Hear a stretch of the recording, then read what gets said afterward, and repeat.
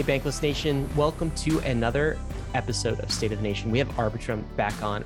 Why do we have Arbitrum on? Well, it's because they shipped. They shipped a layer 2. It is here. It is available. Bunch of new exchanges on it. Uniswap, SushiSwap, Balancer. I was told layer 2 is never going to ship. Hey, it's shipped, David. It's here. We just talked to them. So we've pre-recorded this episode, given holidays and given schedules in advance, and we are releasing it to you on YouTube now, also on the podcast. But David, why don't we talk about what we talked about? First of all, who do we have on? We had Stephen Goldfeder and Harry Kalodner, the CEO and CTO of Arbitrum, the guys leading the Arbitrum team into actual mainnet, along with a whole host of brains behind them as well. And these guys really understand the deep core principles of rollups and layer 2s. And that's why everyone gets really excited about Arbitrum and why we were super excited to get them back on the show to update us with Arbitrum now that they are live, now that they are actually live. So we asked a number of different questions, focused a lot on scalability and like the gas markets and how they are the same or different than Ethereum, and how they also adapt and evolve over time. Those were some of the biggest lessons I've had about learning about like L2 gas markets and how it's going to look like in the future, as well as a number of other questions as well. I think the reason this is also a really important question is because, right now there's this question in the market, at least, whether another layer 1 is going to supersede Ethereum, or whether a layer 1s are just competitive with layer 2s, right? There's kind of this question. And we asked these questions of Arbitrum. Hey, like, how are you going to attract liquidity? How are you going to solve composability problems? How are you competing with other layer 1s that are competing maybe against the Ethereum ecosystem? They had some great answers. One thing that was cool, and we'll have to do sometime, David, is like they have Reddit on board, dude. I still feel like this is such an underreported story. Like Reddit, 450 million users, right? What are the largest social media sites in the world? I'm a daily user of Reddit. Maybe someone should report on this. Should report on this. Well, Who Reddit should should come on is what should happen. But apart from that, I mean, they picked Arbitrum is the bottom line. And the reason they picked it, we kind of got into. Anyway, we talked about that. I think the bottom line here is they've cut the tape. You can go through, you can access the theme park. You have many of the DeFi apps you know and love. Others are coming soon. So like Aave, Compound, these are coming in the future. You said DeFi in days. Another cool takeaway for me, David, is post merge, right? There's still more exciting things to look forward to on Ethereum.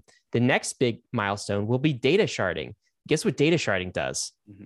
Massively decreases the cost of all rollups, right? That's something we got into too. So some neat discoveries in this conversation. I think you as the listener, through watching this and through listening to this, will be better positioned to make a decision on which of these solutions are going to win into the future. So we are going to get right to that conversation. But before we do, I got to ask the question I ask every single state of the nation, David, and that's, what is the state of the nation today, sir? Ryan, we are migrating. We are migrating on our way to the Arbitrum layer 2. There is liquidity getting onboarded. And then as soon as other applications that I'm a frequent user of, like Compound and Aave, come online to Arbitrum, I'm going over there, man. Like that's where you're gonna live now. I'm moving now. I'm moving. Like I'm moving from Seattle, the city to the burbs? Seattle, San Diego, and I'm moving from Ethereum to Arbitrum. So we are migrating. Yeah, absolutely, we are. Guys, also wanted to do a shout out to So Rare. So Rare is a fantastic fantasy sports NFT game that you can play. You can trade, you can collect, you can play fantasy sports with your friends. These guys are building on a rollup too, on top of Ethereum. This is the largest NFT Ethereum sports game that exists. Absolutely massive in Europe as well. So in the US, we call it soccer, but of course our European listeners will be calling it football. And go check them out. Go get involved in what they're doing. Go collect, go trade. We'll include a link in the show notes. You can also go to sorare.com. That's SORARE.com.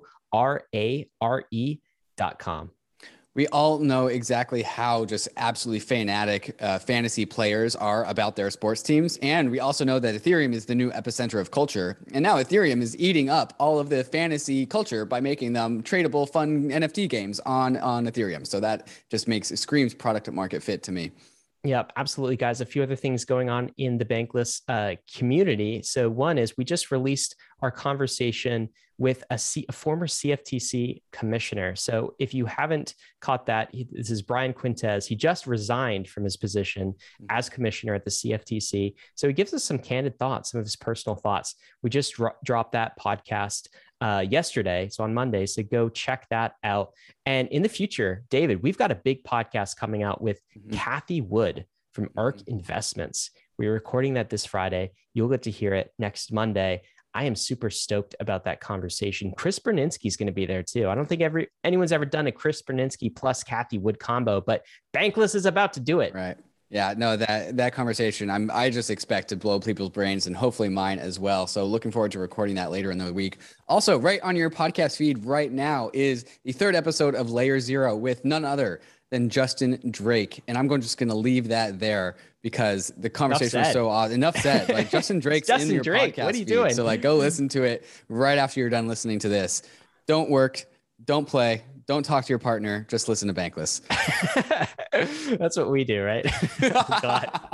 All right, guys, we are going to get to the guests in just a minute. But before we do, we want to thank the sponsors that made this episode possible.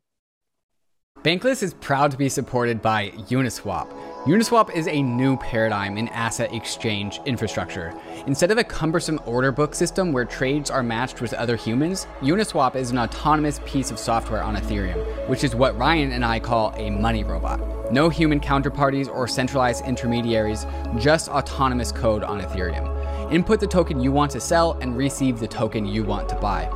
Something brand new in the Uniswap ecosystem is the Uniswap Grants program is now accepting applications for grants. We have been saying this for a while and we'll say it again. DAOs have money and they are in need of labor. If you think that you have something to contribute to the Uniswap DAO, apply for a grant to Uniswap. Just look at the size of the Uniswap treasury. It's almost $3 billion.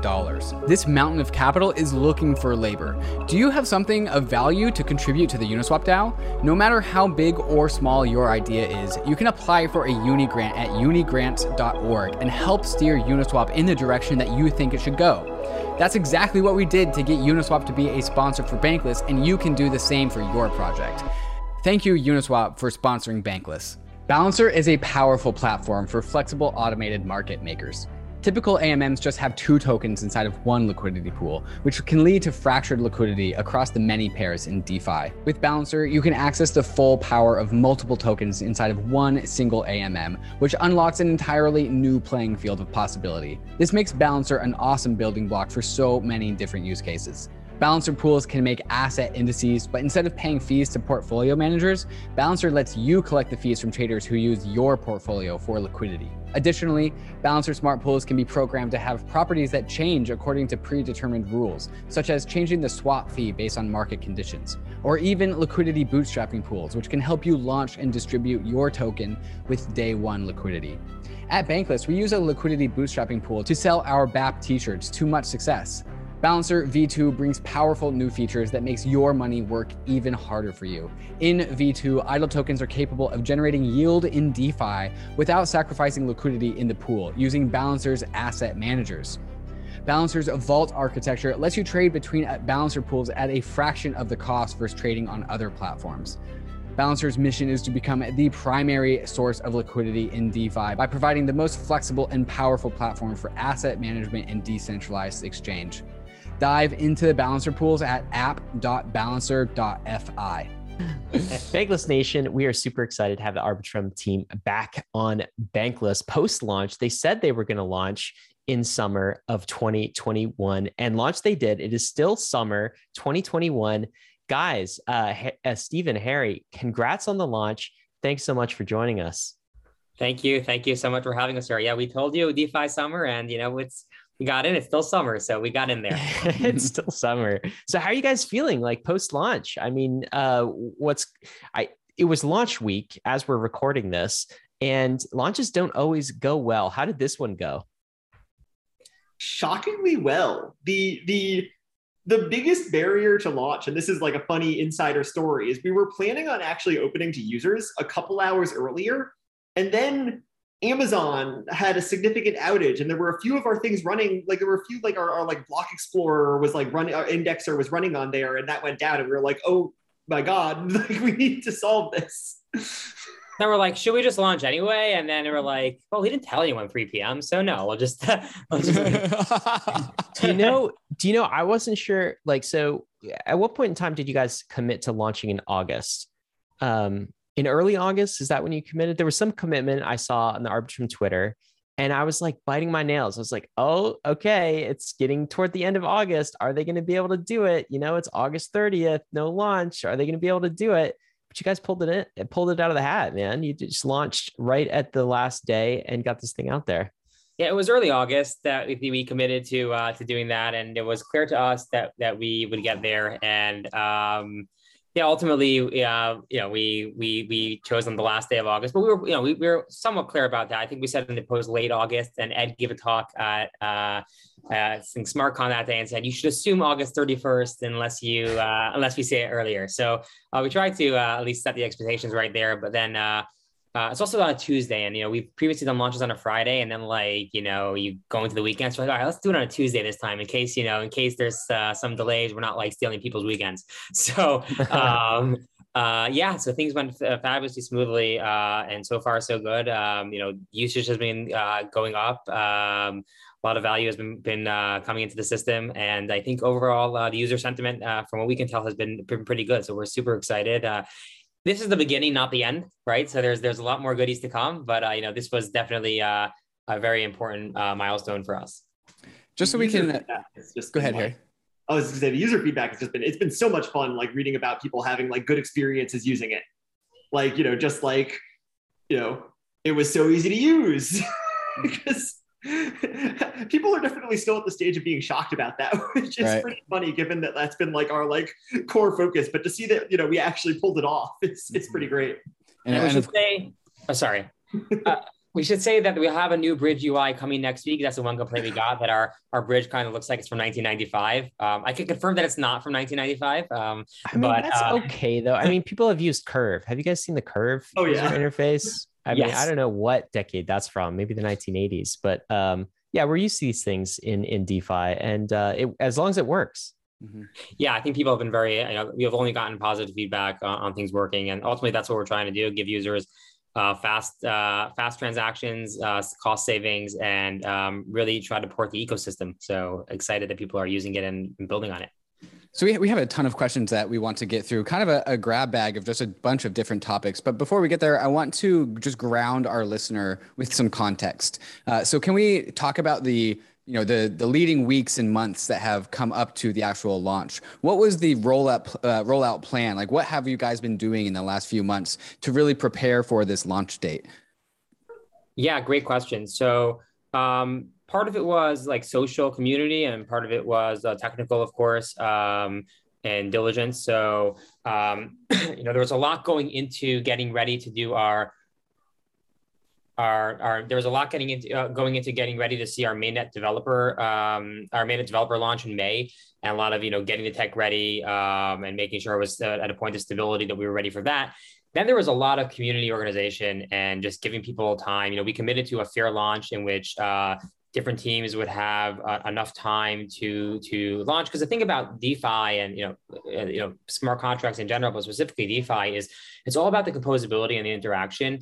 And having a system where sort of one app goes live at a time it's not that useful.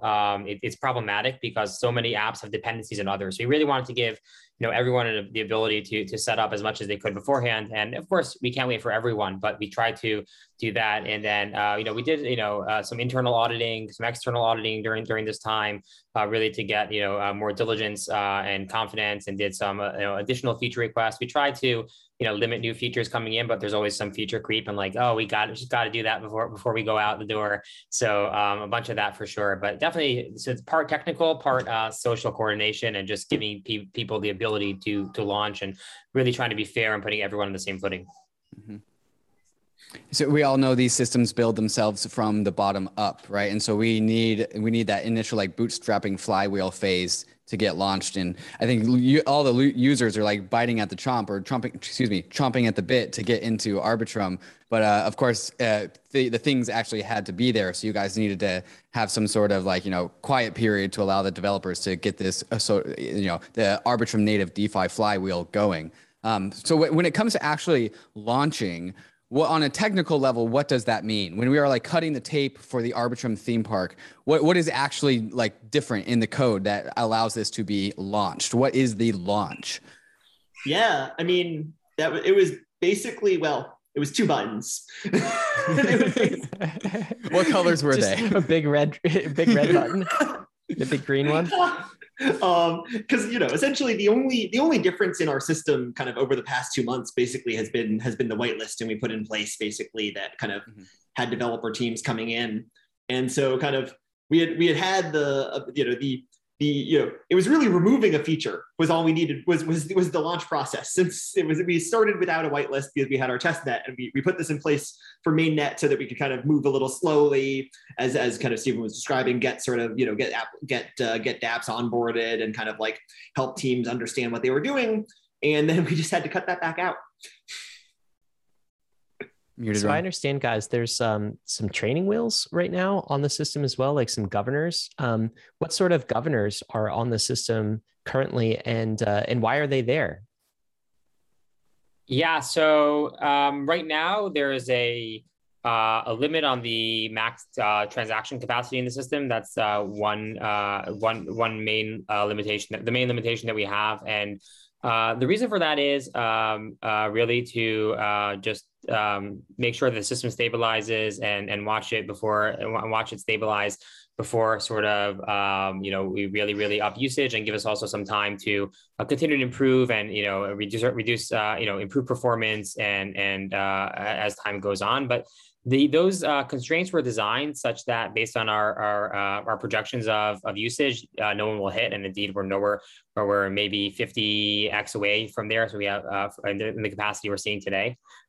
So we have significant capacity until any of those constraints are hit. They're just sort of an upper bound to stop some bot from trying to do something that a bit too crazy right now. But average usage, I think, won't go anywhere near there. But the thing that we've committed to is, and the other part of this is, we still do maintain upgradability controls in the system, and indeed, there are 2 scenarios in which we use them: one in which we plan to, one in which we don't plan to. The first one is to increase performance over time and increase scaling over time. We'll have at least some alpha here. We'll have an update going live quite soon that will reduce fee costs. We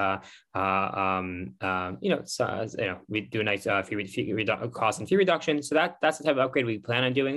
And then there's a type of upgrade which we don't plan on doing, which would be to respond to any security incident. But of course, we feel like we need to have that upgradability in place for the time being until the system fully gets more running runway under its belt. And basically, but we try to be very, very open and honest about that. And so the 2 things is, we call our Arbitrum 1 now in mainnet beta phase, and we're committed to it will stay in beta until the system is fully decentralized. So that's commitment number 1 from us. And we want everyone to know exactly the state of the system. We think it's really, really at a great place, but ultimately the goal is full decentralization for sure. And we will commit that to calling it a beta until we're there, and we're confident that we'll get there over the coming months. So, Stephen, I want to give people a sense for what it's like to kind of enter the Arbitrum theme park, right? And so they're in the mainnet Ethereum theme park right now, and now there's this sub theme park called Arbitrum that has just cut the tape, and so users can enter, and they enter through this token bridge, and you basically enter by moving some of your assets from Ethereum mainnet to Arbitrum, and you do it primarily through this bridge. Now, we talked about in our past conversation, there will be all sorts of other bridges in the future, all sorts of other ways to get into the theme park, but this is the main bridge, maybe the most decentralized bridge to and from Ethereum. So you transfer your ETH or you transfer your ERC20, and then once you're on the other side, basically, you in MetaMask or something, you just switch around your network. So rather than mainnet, you switch your MetaMask wallet or your browser wallet to read from the Arbitrum mainnet. And in this new theme park, we've got like many of the same rides. I was scrolling through this earlier. And I mean, these are all of our friends, our DeFi friends, right? We've got Uniswap, SushiSwap, Balancer. They are all deployed there. I think many more are coming. Aave, I'm not sure if they're deployed there, but I'm looking forward to when they are. Except in this theme park with all of these similar friends, everything's cheaper, right? So it used to cost $80 to use the Uniswap ride. And in Arbitrum, how much does it cost? Maybe like $10 or something now, $5, something like that. Can you give us a sense for what the typical user experience is on the other side in terms of like fee savings and the rides that are available to them? Yeah, I mean, I think right now things are running at around 10% of the cost of Ethereum, roughly speaking. I think that we're working on some optimizations in the pipeline that will get that down even more. But obviously, that's still a pretty nice improvement over using Ethereum using the base layer today. So we wanted to sort of not hold things up just to make things more perfect. In terms of applications, there's a lot live already. There's a lot more coming. There's a lot of awesome teams working on this. No matter how, there's always like some last minute things that need to be done. So we were hoping that as many as possible people would be live when we went live. There are a lot of people who are going to be coming live over the next week or two as they kind of finish up their development process and fully ship. I'd say in terms of users, the most sort of the prices being cheaper are huge, but the other thing that's just so massive is the faster confirmation time. Mm-hmm. Is just that feeling of being able to click a button and getting the result of your transaction kind of within seconds, as opposed to sort of what people are used to on mainnet, which is massively better with 1559, but still takes some time. And so that's the other kind of big angle there. One question I have is I like to parse apart the differences between the Ethereum gas markets, of which we're all used to. We generally all know things, utilities like Gas Now, or going into Etherscan and seeing like that loading bar, which is an estimation. And, we're all used to seeing gas price. We're all generally familiar with the gas markets on Ethereum and how that impacts gas price. Can you guys compare and contrast like gas markets on Arbitrum and how they might be the same or different with how people are used to transacting on Ethereum? And like, for example, like how does the actual $10 for a Uniswap transfer, how does that number actually emerge? Like how is that number decided? Yeah, absolutely. So most of the costs are split up kind of in using the system into a variety of different categories, but actually, right, most of the costs are actually the costs that are being paid in Ethereum fees. Mm-hmm. As a rollup, every Arbitrum transaction gets posted to Ethereum. Mm-hmm. It's kind of only the data of the transaction, of course, not the execution, but we are paying, I'm not going to remember the exact number, but I think our sequencer has spent like 23 ETH already in gas fees on L1. Does it make a transaction every single Ethereum block, or how does that happen? Yeah, so it batches things up. Mm-hmm. So it will collect some number of Arbitrum transactions, and currently, kind of once every 6 minutes ish, mm-hmm. It'll post kind of a whole batch of transactions onto Ethereum. Mm-hmm.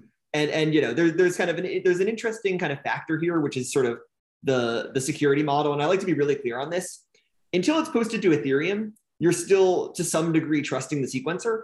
But then 6 minutes later, or within 6 minutes, because it's posting, whenever the next one is, now you're at basically full Ethereum security. And the upside of that is you get super fast confirmations and know exactly what the result of your transaction will be almost immediately. Do you kind of see that in the user interface when you're making transactions, like the state of a confirmation and how secure it is and how it evolves? So we're still working on figuring out a way that we can display that. There's a problem, which is basically right now, all of our effort has gone to sort of how do we make Arbitrum fit into existing Ethereum tooling.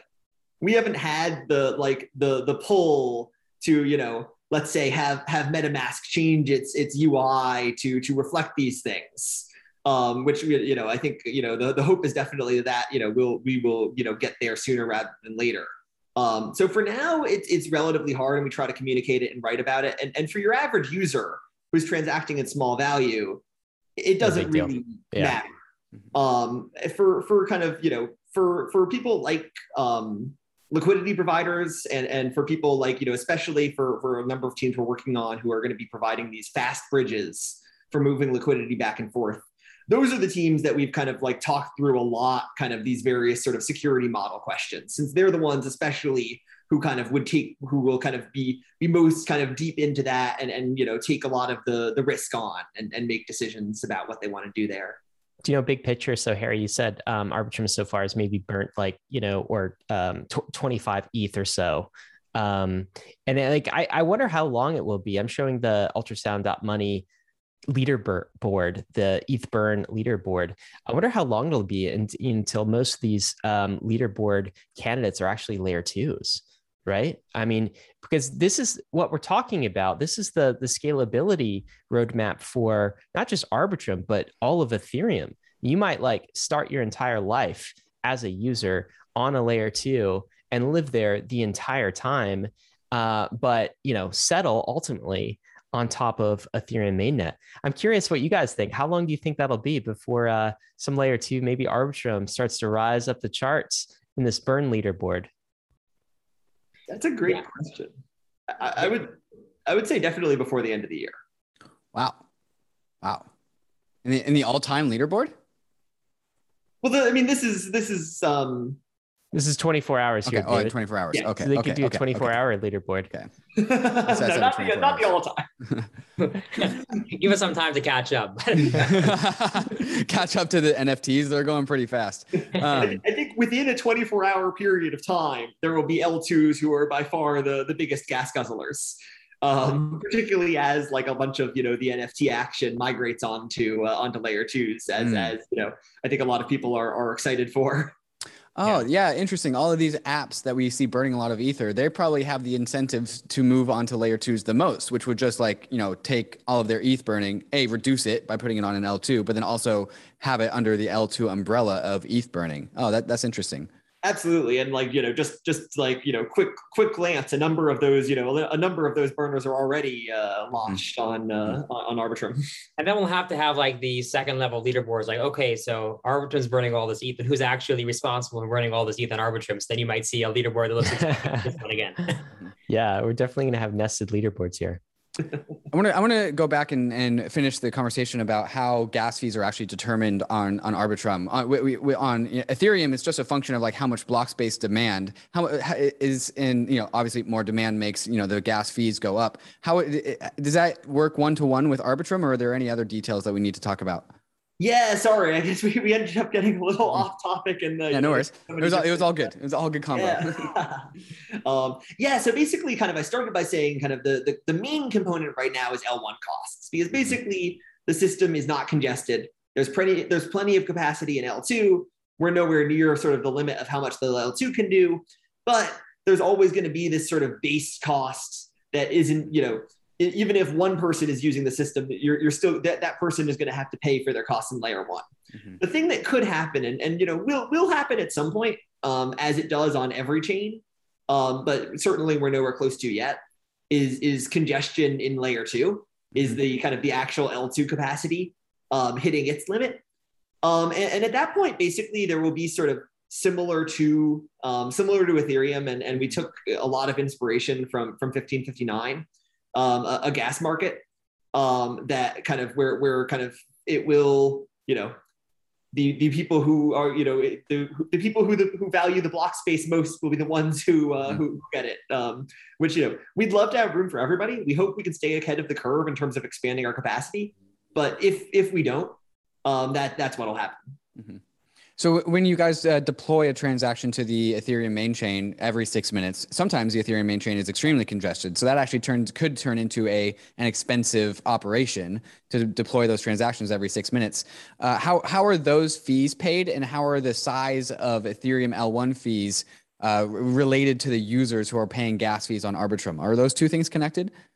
Yeah. A little indirectly, but yes, I should say there's a caveat to my every 6 minutes thing, which is if the sequencer is smart enough that if it sees a spike in gas prices, it will wait a little longer to post its next batch to see if the price goes down, which we added in after we ended up paying for some very expensive batches.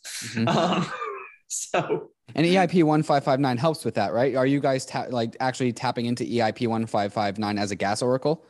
Yeah, we're absolutely using it. We're going to be using it more for kind of to improve the L2 gas oracle. We're already using it for the sequencer itself. But it's helped. And if you look at the graph, it helps a lot. But we still had a day where the base fee was at like 2,000 gwei for a little bit there. So it's massively smoothed it out, but it's still kind of bumpy. Okay.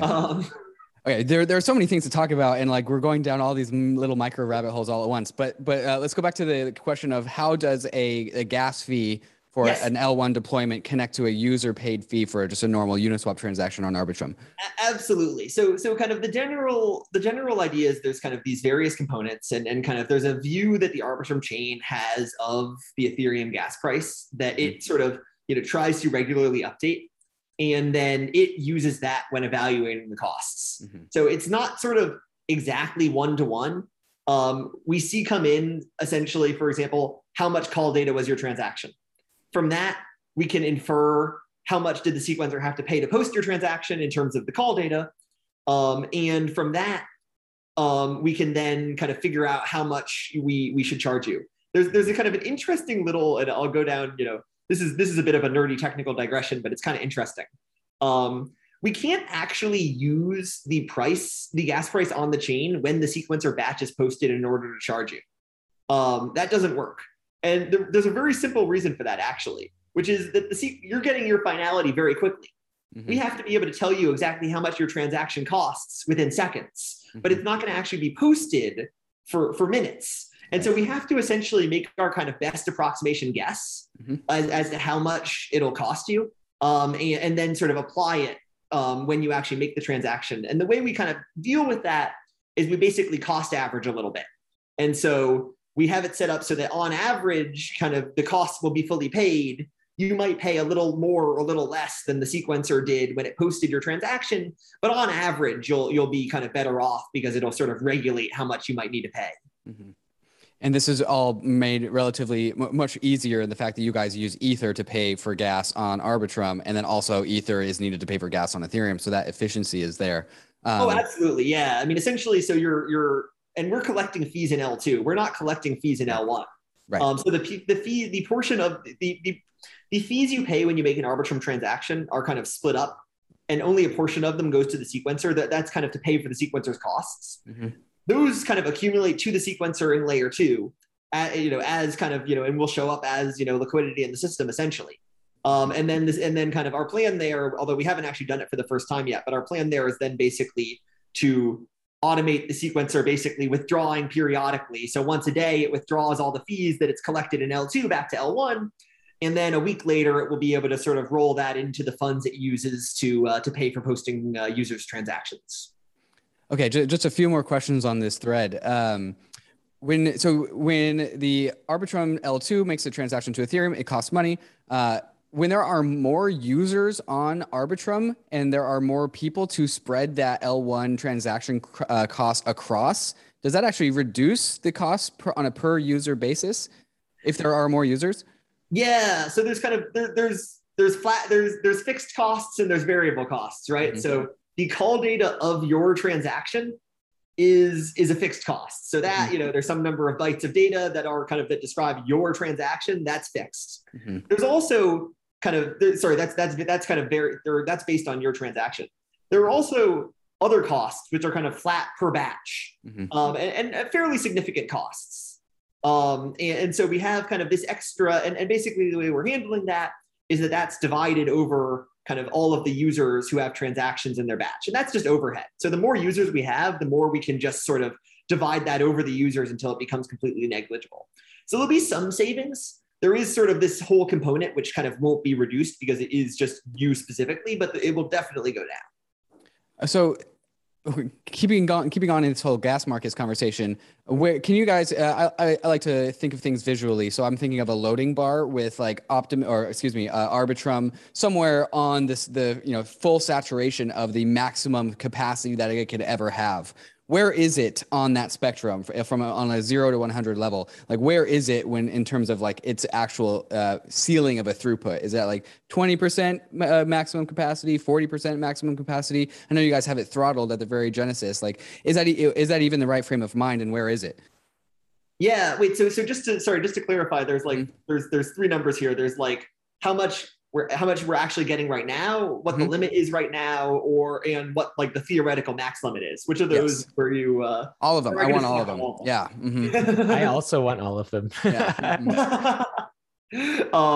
Yeah. So I think, so in terms of, the to start with, the actual theoretical limit, we don't even know. We know what we know where our current version of our software maxes out, and it maxes out around, I think we could theoretically, if we wanted to, if we were not really too concerned about state bloat, run probably with about 10x the capacity with the software today, and that's without sort of a whole bunch of pipelines of optimizations that we have planned over the next kind of months that will significantly improve there. 10x the capacity. What's that in reference to? Yeah, so that's like our Arbitrum has kind of its own type of gas that we call Arb gas, just to distinguish it from regular Ethereum gas. But it's a different metric. Yeah, similar idea, but yeah. And so that's kind of the main thing that we think about in terms of kind of scaling, and that kind of encompasses the computation and the state costs. And kind of the way we have it configured right now, because we want it to be relatively conservative, is to target handling about an Ethereum's worth of traffic. So right now, Harry, it's about an Ethereum's worth of traffic. And you're saying maybe the maximum is about 10x that. So it'd be 10x current day Ethereum's traffic. And that's in terms of kind of, so there's a lot of, that 10x would be kind of, there's a lot of considerations here. There's like, how expensive and hard do we want to make it to run a node? The more we increase that limit, the harder it is to run a node. And there's sort of a, an open discussion here and a set of trade-offs as to, on one extreme side, you have Ethereum, where it's like, we should be able to run on Raspberry Pis. On the other side, and I wish I had a better example than this, but I'll just use this example. On the other side, we have EOS with the 21 master nodes and data centers. We're targeting somewhere in between those two. I think more on the Ethereum side than the EOS side. But that's kind of where one chunk of wiggle room is, and the other chunk is just, I think there's a massive amount of sort of optimizing we have planned. And that chunk, by the way, is sort of the 10x. That's the 10x. Like if we wanted to become EOS, we could do 10x today. We don't want that. The other side is basically optimizations. This is our initial. There's so many different things we have on our list of to-dos that will increase capacity and decrease costs, and we've had to aggressively slash the to-do list in order to ship something. Which I think is an important lesson for anybody trying to ship. You can't have everything, and I think one of the kind of ways we're going to be able to take advantage of the fact that we're kind of in the short term retaining this upgradability is in being able to kind of provide these improvements. And I should just say just to finish out the rest of that question, in terms of actual capacity, I think right now we peaked at around 5%, and that was kind of at the peak when it was kind of everybody jumping in. So, even with kind of the targeted 1 Ethereum worth of capacity right now, I think that we have kind of a pretty good amount of headroom before kind of users need to think about congestion. One last question on capacity, right? This is all for Arbitrum 1. Yes. Which is one of possibly many different Arbitrums. We talked about this in our June conversation, that in the future, there might not just be Arbitrum, like there'll be Arbitrum 2 and Arbitrum 3 and all of these different Arbitrum universes. Is that for every universe another potentially 10x if you decided to grow like EOS? Or are we talking, or am I not phrasing that correctly?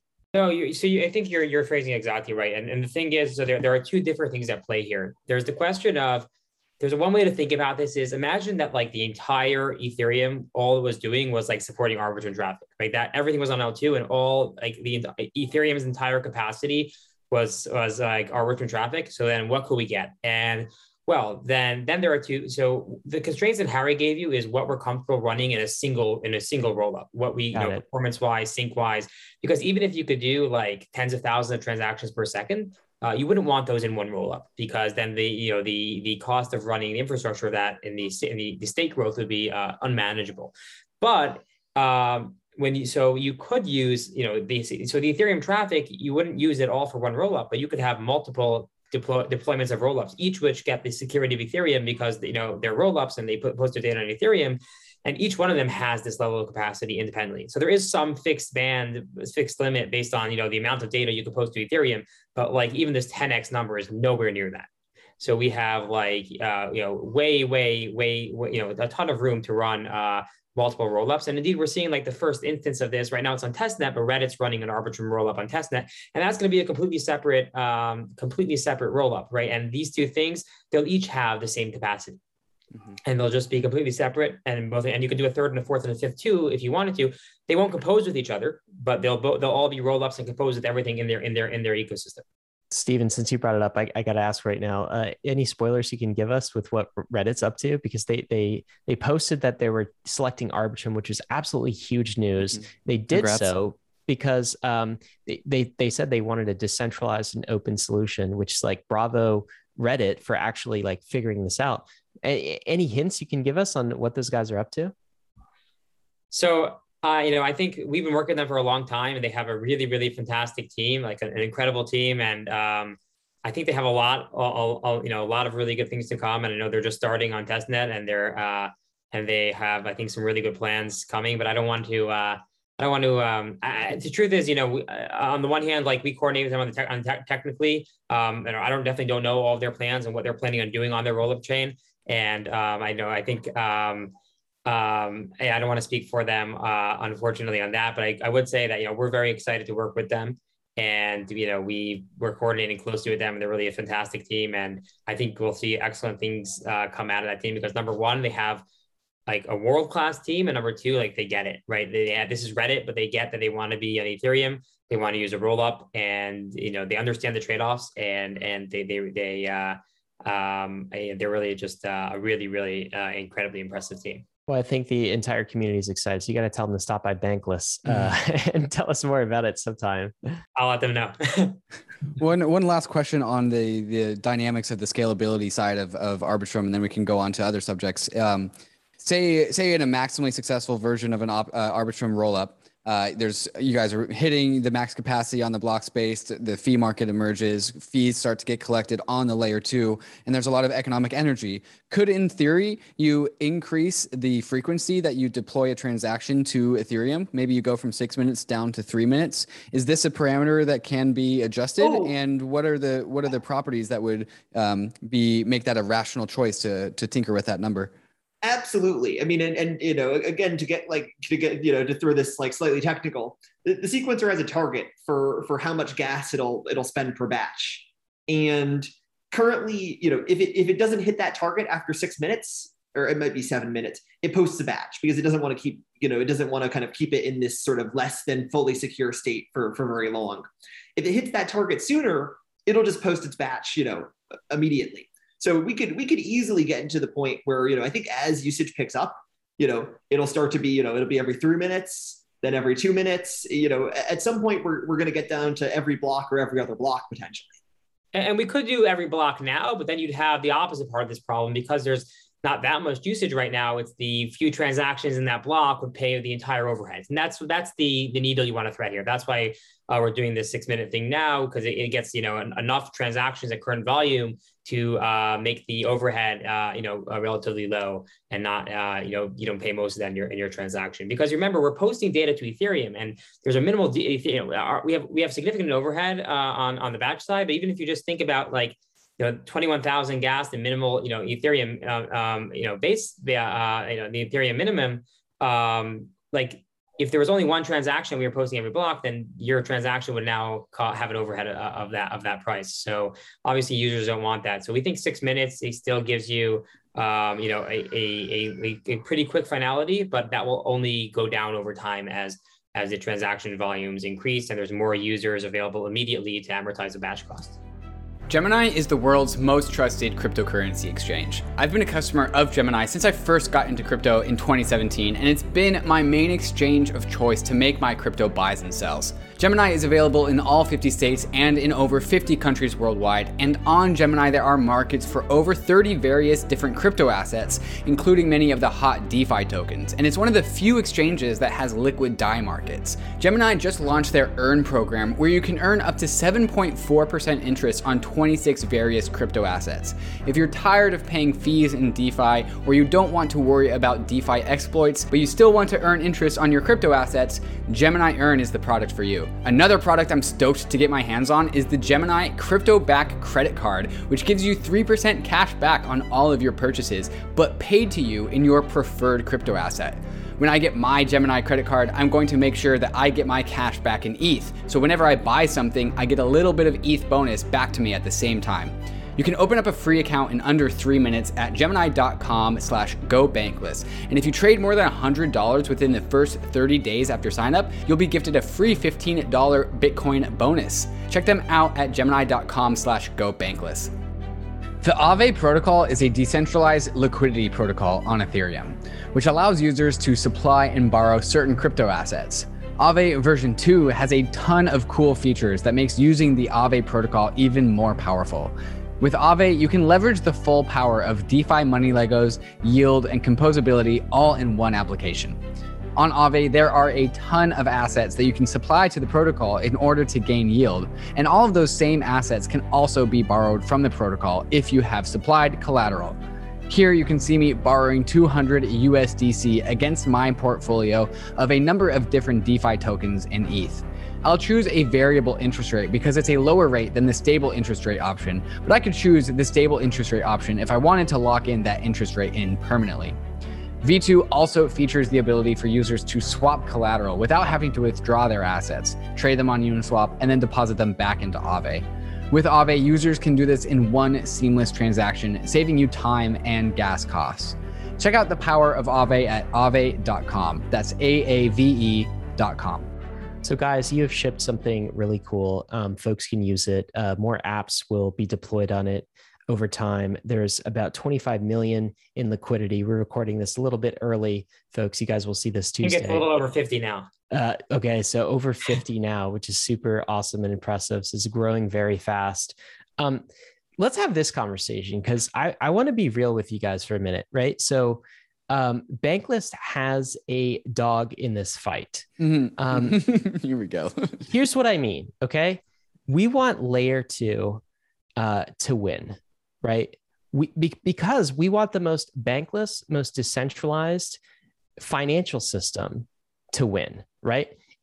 We do not want Binance Chain to take all the quote unquote DeFi from the ecosystem. I know you guys don't want to, disparage Binance Chain or anybody else, that those aren't your words. There are words. Like legitimately, we want layer 2 to win. We want the Ethereum ecosystem to thrive. We think decentralization matters. The ability to run your own node in Ethereum is important. But here's the problem. Ethereum is kind of a victim of its own success, right? So particularly in bull markets, no one complains about this during bear markets, but in bull markets, we're in an NFT mania. Gas fees, 200 Gwei, 300 Gwei. It's expensive to do things on Ethereum because everyone wants to do it at the exact same time, okay? So now we have layer 2 that has been long promised. And now it's actually here. You guys have built it. You guys have shipped it. We've got real apps. That's awesome. Now I want to have a conversation about how layer 2 wins, how specifically Arbitrum wins against the more high throughput, centralized, values compromised, we would say ETH killers that are out there, right? And so nothing against them.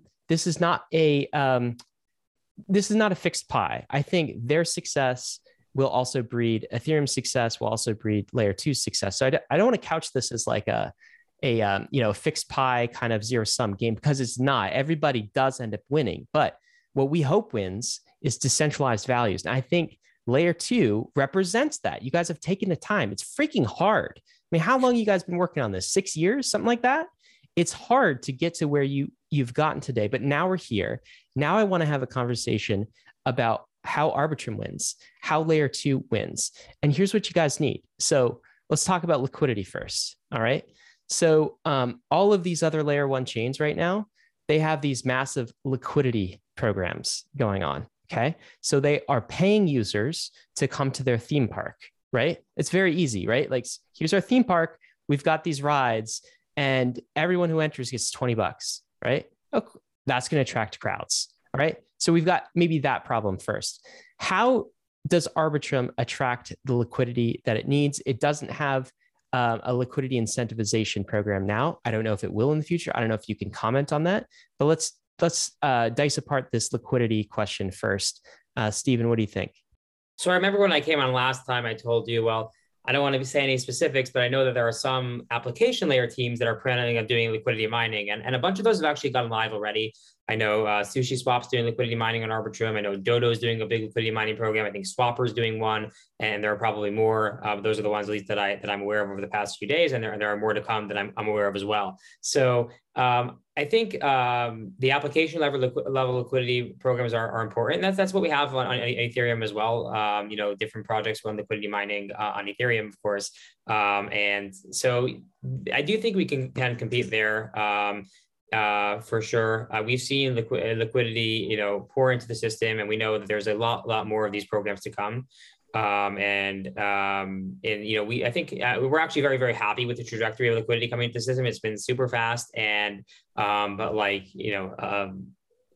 we want it to happen gradually. So it's gradually, I guess, $50 million in 3 days is fast enough for us right now, and I think it will ramp up over time, particularly with these programs. And in terms of like the more general though, the values I think are what are important. And that's why we're doing this. We could have just not done this and cloned Ethereum and just change a few parameters, and boom, you have, hey, we could call AWS a blockchain if you wanted to, and you have a really great but that's not what we believe in. And I think ultimately the values will win, but I think it also has to do with the thought leadership a lot, right? Because it's a user coming in that doesn't have a background, like this is day one for them in crypto, they don't really understand the difference. And what they do understand those fees, right? So they see I'm paying a low fee here, a high fee here, and they don't understand the fees. But the people that are actually building this vision or have been in crypto a little longer, so the project leaders and the builders, most of them do understand this. And the thing we know about Ethereum is that the community is stronger than any we've been a part of ever in any. But it's super strong, the Ethereum community, and definitely the strongest community in crypto. I'm probably going to upset a lot of people by saying that the Bitcoin maxis that watch, I guess they're, but we think it's an incredibly strong community, and the values really shine through, and it's a philosophical movement. And ultimately, though, there have to be the thought leaders that not like are dictators on these values, but kind of are in the sense that they won't compromise and won't go to other places. And number two is really education, explaining what these values are, what we're doing here, and what the risks are. And hey, if we call AWS a blockchain, we're back to where we started, and we haven't really accomplished anything. So I think that's going. And the good thing is that there are so many people that have these values, and it's such a strong community, and we see those playing out, and that's what we're playing into. But ultimately, I think the thought leaders have a very, very important educational mission here. But the liquidity, I think, the incentives on Arbitrum, I think we've already seen some, and they'll continue to compete with I think other chains. And again, we've just been impressed by the adoption that we've seen just in, we're only 3 days old, and it's been pretty. You know what people tell me, sort of the skeptics tell us, is like users don't care about decentralization, right? And I wanted your take on that. And that may be true for a subset of users, or even for many users, right? And they do definitely care about gas fees, and I understand that. But I also think there are different classes of users. When people say users, who are they talking about, right? So Reddit is a user, for example. And that's why it was so fantastic to see Reddit make the choice that it did, but also state the reasons it did. If people haven't seen that Reddit post, we'll include a link in the show notes so you can look at why they selected Arbitrum. And it was decentralization. It was decentralized values. So I'm curious your take on this. the noise of liquidity, right? Anyone can incent, I guess, liquidity by like pushing a token out there and giving people free money, and then traffic will come. But are you seeing that builders, that class of users, are preferring decentralization? Is that a thesis that's going to hold true, or do you think Reddit is kind of a one-off? Yeah, what do you think, Stephen? I think it holds true. I think, not to name other chains, but you mentioned one, a lot of the projects that we see are on other chains are more derivative of what happens on Ethereum. A lot of the users that are builders are really most of the innovation that we see happens on Ethereum. And that's important because you really want that. You want the innovator's product, because often, we've seen this in so many times. Someone copies something and, they didn't get that critical fix, and it's buggy and dangerous to use because they missed something kind of important. So I do think, that class of users is absolutely on Ethereum and basically almost exclusively on Ethereum. And the other way I like to frame this whole thing, and this is something I've been saying for a long time, the way I view Arbitrum is basically a common denominator. So there are those users that care about security, and we're among those, and decentralization. And there are those users that care about cost. And you can, Arbitrum is a place, in my opinion, where all those users can come together and say, we're not, we don't have the cost of BSC, right? Or whatever. We don't have, the cost of a side chain, but it's much, much lower than Ethereum, and it's affordable, and the cost will go down over time. That's number one.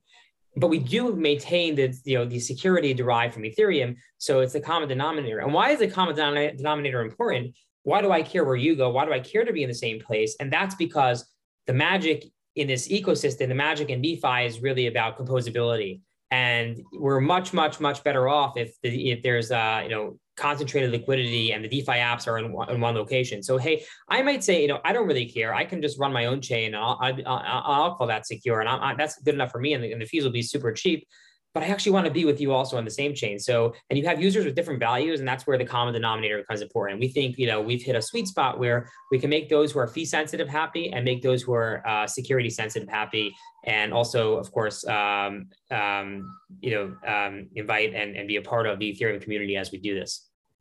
One thing that I really enjoy about the Ethereum community, and Stephen, you touched on this, is that the values of alike technologies will attract a certain set of users, right? And these are the users that do care to run their own nodes and do care about decentralization. Yet, the scaling those values to the whole entire world is probably not going to happen. People want to not experience Ethereum and have Ethereum and all of its L2s be in the background. And so for those people, in my mind, they are going to respond to incentives. And you talked about the liquidity mining incentives of all of the apps on Arbitrum, and that's going to work out decently well. But we are going up against Avalanche, which has a $180 million war chest for liquidity mining incentives. And then Phantom just rolled out a $300 million war chest for the same sort of incentives, right? And we all know people respond to incentives. This is David naming names, not you guys, by the way. Yeah, Dave is naming names here. These are just facts. These are war chests that they have to incentivize users, right? And they have these war chests because they have their own native token, which establishes their own treasury. So my question to you guys is are you guys going to have a native token to establish some sort of treasury to do some yield farming? What about all these yield farming opportunities that we have on L2s? Is this something that you guys have in your roadmap? So right now, what we've launched with fees, but what I can say is the fee revenue is such that, paid in ETH, of course, but it's such that it's designed not only to, reimburse us and keep the company going, but also enough to, share with validators that we've discussed very openly. And we have some good validators coming on board that will be getting that fee revenue. And I personally think that if the fee revenue grows to a point where I think it's going to grow, that we'll have significant war chest as well to share with people in the ecosystem. So I don't know exactly. Obviously, we focus very, very much on the tech, and that's where we started right now. We put out a product, and we're happy with the adoption we have to watch how these fees collect over time. But one thing which I can tell you, which we don't plan to do, is we don't plan to just say, all right, this is our fee revenue. We plan on reinvesting that in the ecosystem. And our projections are that over time, this will be significant, and it will give us an edge. So I don't know. We haven't committed to any exact mechanism or exact process of how that's going to work, but I think we're very, very sensitive to it for sure. And but ultimately, Arbitrum is a community project, and when we say it's fully decentralized, we mean that that's not to say that we obviously don't benefit from it, and we won't be taking fee revenue from it, but it won't be exclusively us by any point, and we will I think have significant resources to reinvest in the ecosystem. I think resources, as significant as some of those numbers that you mentioned or more. So right now, we're not really feeling the pressure to do that, only because the liquidity is flowing in. There's a lot of excitement. People are sort of, checking out the theme park, walking around, looking at the rides, going on them.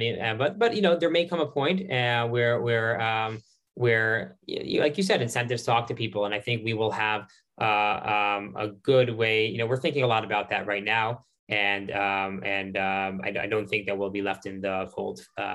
I think it's already impressive. Like just a few days in, you're already over 50 million in liquidity. So I mean, the liquidity may flow without incentives. I guess if you have the right product, then you shouldn't need to pay people to use your theme park. Although it does help sometimes. We're also thinking about like an ecosystem fund. These are other things that we're So there are many mechanics of how you can distribute. Some of them go to obviously there's a difference whether it goes to developers, the end users. There are a lot of internal things which we're considering, and basically the bottom line is one thing, which is how do we reinvest in our community? Given the way the system is set up, how do we reinvest resources in Arbitrum and in Arbitrum community? Because ultimately that's our goal. Let me ask another related question, just still on the topic of, how does layer 2 win? And this is a question with respect to composability. Okay. So I think if you're a high throughput chain that makes some decentralization sacrifices, namely, you don't provide the ability for a regular user to run a node that's not validating, or that's not validating blocks, then you can have higher throughput in your, your single chain instance. And maybe there's less a need for composability, right? So if you could do a 10x or 100x inside of your main chain without, by sacrificing decentralization, and you can provide composability, right?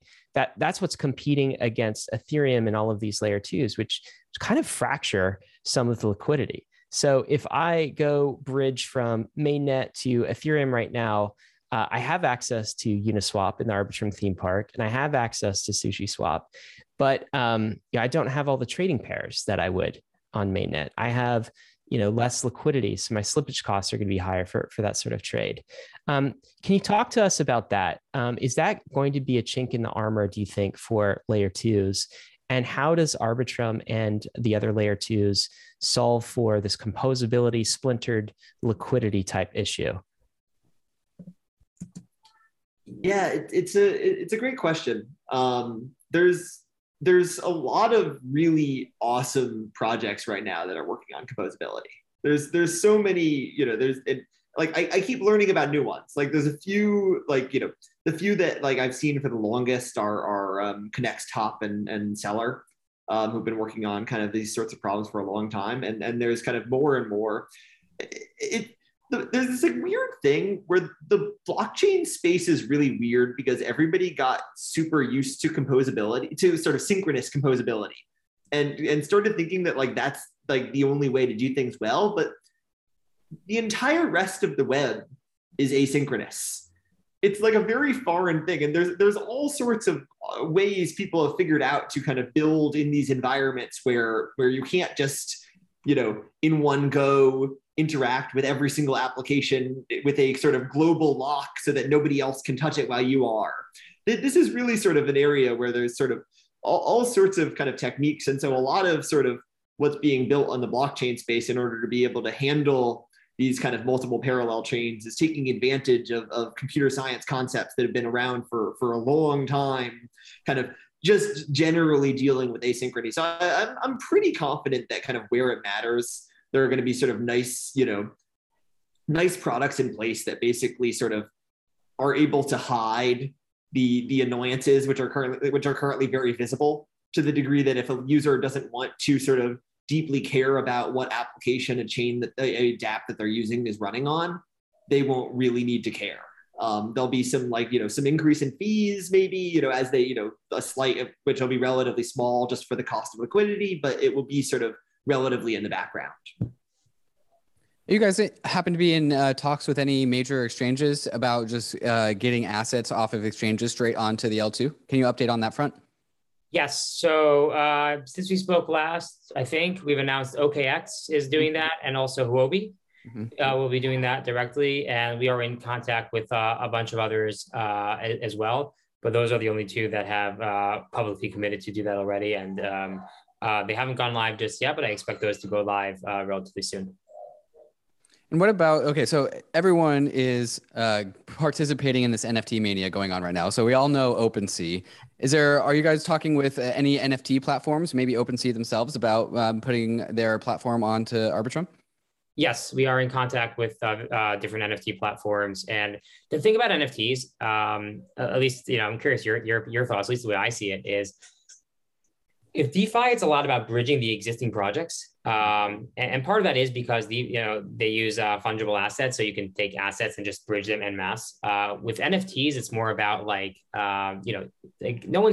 no one's taking CryptoPunks and say, oh, let's move these all over. That's not the way these work. They're not, it's, I can move my punk to Arbitrum if I want to, but the project doesn't move en masse. But I do think that, so it's really about new creators, right? And we see this every day, and really NFT now, like every day there's another amazing project. So it's about getting new creators onto Arbitrum, new artists and issuing NFTs on Arbitrum. We're seeing some of that now. We'll have. Hang on, I really just want to emphasize that point, just to parse it out, so listeners don't skip over that. What you're talking about is great, people in theory can move their CryptoPunks over to Arbitrum, but if you own a CryptoPunk, you might be okay with just paying the gas fees on the L1, right? There's a decent chance that that's true. There's cheaper NFTs that are just maybe priced at an ETH or lower, but you're saying that it actually just makes more sense for some of these newer NFT projects to just issue and deploy natively on Arbitrum first, so that you don't actually have to move each individual unit over there. Exactly. And I think that's, for the platforms to come, that's when it makes sense. It's not to support the straggling punk or penguin or something, whatever someone moved over. It's really to support the native assets that live there. And hey, people might go over the bridge the other way too. So there might be an asset that's native to Arbitrum and someone moves it over to Ethereum mainnet. But I think really we'll see the communities there. So whereas in DeFi, it's more about existing projects, existing well-known projects moving over. I think in NFTs, it's more about watching the creativity and the art that happens on Arbitrum, and then the NFT platforms I expect to come once there's a community of NFTs there. Just to double check on this, when you said issue NFTs native to Arbitrum, when you issue an NFT on Arbitrum, it is also native to Ethereum, correct? As in there is no formal ongoing link between the NFT and Arbitrum, right? You can take it and deploy it and send it over to Ethereum, and then it's just as sovereign as any other NFT that was initially deployed to Ethereum, correct? Yes, we have a bridge. The bridging in Arbitrum is the bridging in Arbitrum inherits. This is where we were talking earlier about there could be many bridges, but the bridge that we talk about is the protocol layer bridge that has the roll-up security property. Right. So you can go back and forth on the bridge, and it derives security on Ethereum because the bridge is secure. Mm-hmm. This is kind of back to that, suburbs and city sort of metaphor, right? So if you're starting out with your NFT project, you might start in the suburbs where things are cheaper, right? But when you really make it, then maybe you move to Manhattan, maybe you move to mainnet, right? So does this paint the picture of a world where the highest value sort of assets and transactions might be on mainnet, right?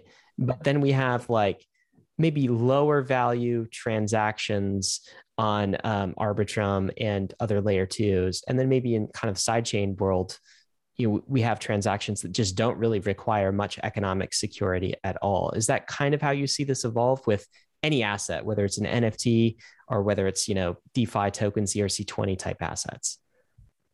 It's an interesting question. I don't know.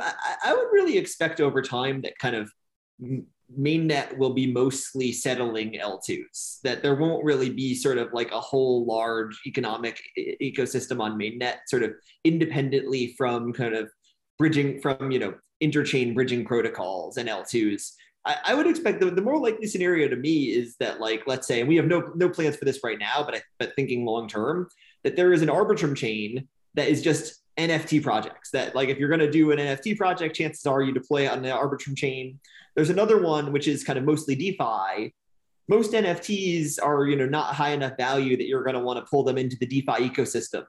But the ones that are sort of relatively high value, where maybe you want to like collateralize a loan using your NFT, you might actually do the sort of transfer over to not to move it back to mainnet, but move it, well, first to mainnet and then back and then down to deposit it into the DeFi chain. Yeah, interesting. It's going to be very interesting to see how that evolves. I guess one challenge is there are so many NFTs right now on mainnet, right? And so some of them won't be high value enough to even do anything with to move. Or would you ever move a CryptoPunk from one chain to another? Is kind of a question. And I'm talking quite long term here. I'm not talking like, next, this is more of essentially as L2s increase, fees on mainnet are likely to increase, essentially because what you could do on mainnet for your given transaction fee, I can do 10 times as much if I'm on an L2. So I'm going to be willing to pay 10 times more than you are in order to get the same utility, which will kind of eventually sort of, be a heavy incentive to migrate onto L2s as sort of the amount of, usage of the entire ecosystem increases. Another, I guess, longer term question, a little bit short to medium term maybe, is when when ETH2 fully arrives, does that give Arbitrum any additional wins? Yeah, absolutely. We're really excited. I'd say we're not yet holding our breaths because I think it's still going to take a little while to really get sort of fully there. But when it does, it's going to be a huge benefit. What are the benefits? Yeah, so kind of, and it's funny. There's ETH2 is in these phases. There's phase 0, which we already did. I guess there's sort of an extra half phase now with the merge, which is exciting for a whole host of reasons, although probably not directly useful to Arbitrum. And then there's phase 1, which is data sharding, where we have kind of this sharded blockchain, and you can't yet do anything with those shards. They just hold data, except what do rollups need? They need to be able to post data. And so these things are like almost, are basically made for rollups, since they're not useful for 99% of what happens on Ethereum, other than for kind of use, other than for rollups. And so once that occurs, the L1 costs, which are kind of by far the biggest component of Arbitrum today, will most likely go way down. And at that point, basically, the costs in the system will be basically just sort of the standard blockchain costs of how much, what's our gas limit, how much congestion is there, as opposed to worrying kind of about this other cost component being a major factor. Can you estimate, is that going to cut like theoretical Arbitrum fees in half, or maybe cut it like maybe it's 1/10? Like, what's the ballpark range that we're looking at? So for the layer 1 part, probably somewhere between 1/100th and 1/10th, I would guess. Mm-hmm. They're going to be, 64. I think last I checked, although they've moved this around a bit, but I think last I checked, it was going to be either 16 or 64 shards. Been iterating on the design a bit there. Each one with sort of a huge amount of data throughput compared to Ethereum today. And no one else other than rollups are going to be able to make use of this until phase 2 when execution is added. And so it'll be sort of, it's going to be a roll-up world, basically. Basically, yeah. And then all of the gas savings that you guys have just are passed on to the user, right? So now the users have to pay less fees. Exactly. And the really cool part is users will just get that win. That, Arbitrum will, and this is another kind of, another, short-term reason that maintaining upgradability is really important, because when ETH2 comes out, we're going to want to be able to make sort of an alteration to the layer 1 system that will actually let us use this massively cheaper path. And then the entire Arbitrum ecosystem will just one day see all of their fees go way down. That's amazing. I don't think people know that, by the way. Not many people. And how far, I know you guys aren't on the ETH2 team, so it's almost like unfair to ask, but just ballpark, what do you think? Is this like a year away? Is it more? Is it less?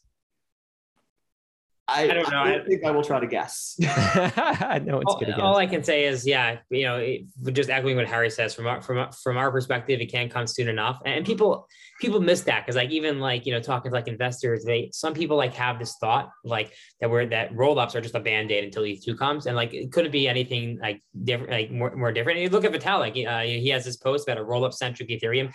That's not like a roll-up centric ETH1. That's a roll-up centric Ethereum, like ETH2 for sure. So, yeah, we can't wait for it to come soon enough, but I think our guess is as good as anyone else's.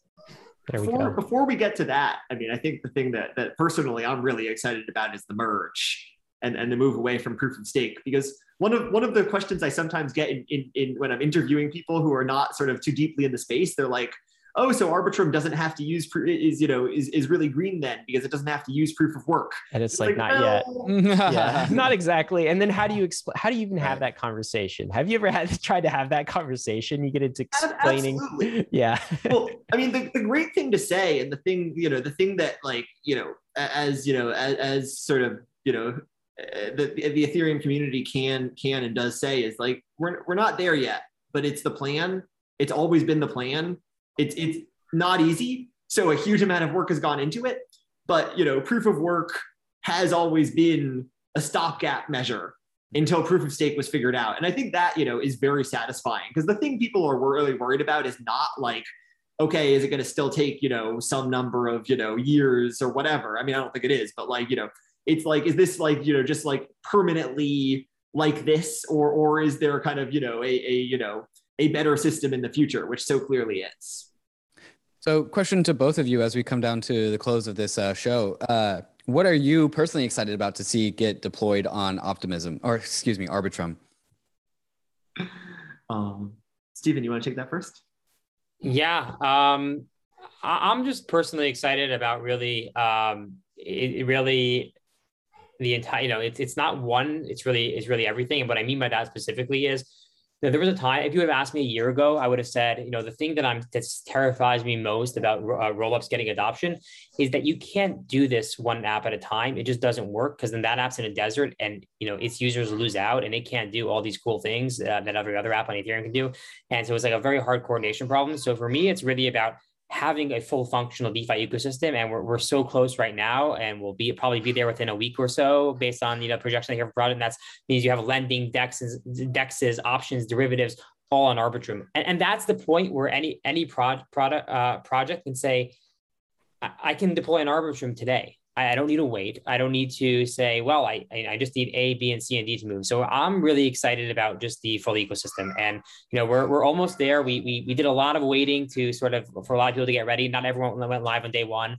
Today's, day 4, I guess. But I think by day 15, we'll have pretty much, I'm not going to say we'll have every single project or multiple in each category, but I think we'll have the entire DeFi ecosystem covered within days. And that to me is incredibly exciting. And that's not, that's step one. I'm also excited about NFTs. I'm having a lot of good conversation with gaming, but like what I'm personally most excited about is just the full DeFi ecosystem, because that's where composability is so magical. And a year ago, I think nobody had any idea that you could basically do this coordination, just get everyone to move or to redeploy en masse. And that's incredible to see play out, because it's against everything we thought was possible a year ago. Yeah, I would say for me, it's kind of seeing applications that wouldn't have been possible on Ethereum. And I know I think we already have sort of our, I'm not sure if they're live. I think at least some live, for instance, perpetual protocols, which just, are more expensive. Retail DeFi that's, just hasn't had access. And then, those are even sort of the least exciting of like the new things to come, because those are the ones I can think of. Most exciting. It's such a good answer. I'm going to be honest. Harry killed it on that one. I'm waiting for the day when I see something new launch and I'm like, oh my God, that's possible. Mm-hmm. Yeah. Very What have cool we guy. done? Yeah. Absolutely. Well, thank you so much for a conversation today, guys. I guess maybe last question. You recently had a pretty monster raise, so congrats on that. $120 million. Also, it sounds like you guys are hiring. So what are you going to do with that 120 million? Are you hiring some folks? Any shout outs you want to give? Yeah, that is what we're doing with the 120 million. It's basically full hiring. So we're fully remote. So we have very, very minimal overhead. And that's going to basically go to investing in people and investing in research and development, because basically, this gets to, we've covered a few things around this, which what our scalability is now, what we'll get to eventually. And the answer is, we think Arbitrum is a good answer to a lot of the scalability problems today. But we think there's still a long way to go, because adoption is not going down. We're going up and to the right, and that's going to continue going that way. And so we have to think about, hey, not only how do we scale for the next 6 months and how do we scale for the next year, but how do we move past that and have fundamental, increases and capacity increases over 5 years and 10 years as well? Because, we believe, and we believe this for a while. Look back 10 years ago, I was already talking about, blockchains back then. So we think that's where the adoption is going. And therefore, it really will give us the ability to invest in people and build cross-functional teams that are improving Arbitrum today, but also have like big bet visions. And that's about core scalability. It's also about like tooling and compatibility, because, we're fully EVM compatible, and it's great. And that's allowing us to really be the best solution for those that are that are in the Ethereum community today. But then we also ask ourselves, what about the user that comes to Arbitrum tomorrow? Can we make their experience even smoother? Can we give them extra tooling and do things maybe that add affordances that would be harder to do on layer one? And this is something which we're thinking about a lot, because as we grow and grow and grow, the community of developers, we need to tap into much broader communities, and to give people the ability to acclimate onto Ethereum and more smoothly and easier, I think is really, really exciting. So, but in one word, it's hiring. That's what we'll be doing with that. And we, I don't think we're not looking, it's a lot of money. So we're not looking to build, an army. We're looking to build a nice sized team of, some of the best minds in the world. So we'll be paying, we'll be, compensating very competitively for really, really strong engineers and researchers. And you get to work with us. There you guys have it. Arbitrum team, Harry, Steven, thank you so much for joining us. I like the sound of DeFi in days. Really looking forward to doing more with Arbitrum in the future. Thank you so much for having us. Thank you. Absolutely, guys. Well, looks like layer 2 summer is here. It's bleeding into fall a little bit. I think this is a layer 2 year. It's just years from now. It's that's layer what it is. 2 from now on. I mean, this is kind of the roadmap for Ethereum. So we'll be having a lot more conversations about layer 2, of course, guys. Go check it out. Go try it out for yourself. We'll include some links in the show note. I think we're actually releasing a guide on Bankless pretty soon to Arbitrum. I'm not sure if that's next week or the week after, but we'll have that as a resource for you on the Bankless newsletter. If you're not subscribed to the Bankless newsletter, newsletter.banklesshq.com. Also, if you're not subscribed to this YouTube channel, what are you doing? Hit subscribe. Yeah, we're publishing content like this every day. Why aren't you subscribed? Why aren't you subscribed yet? Risks and disclaimers, guys. Of course, none of this was financial advice. DeFi is risky. ETH is risky. You could lose what you put in, but we are headed west. This is the frontier. It's not for everyone, but we're glad you're with us on the Bankless journey. Thanks a lot. Hey, we hope you enjoyed the video. If you did, head over to Bankless HQ right now to develop your crypto investing skills and learn how to free yourself from banks and gain your financial independence. We recommend joining our daily newsletter, podcast, and community as a Bankless Premium subscriber to get the most out of your Bankless experience. You'll get access to our market analysis, our alpha leaks, and exclusive content, and even the Bankless token for airdrops, raffles, and unlocks. If you're interested in crypto, the Bankless community is where you want to be. Click the link in the description to become a Bankless Premium subscriber today. Also, don't forget to subscribe to the channel for in-depth interviews with industry leaders, Ask Me Anythings, and weekly roll-ups where we summarize the week in crypto and other fantastic content. Thanks everyone for watching and being on the journey as we build out the Bankless Nation.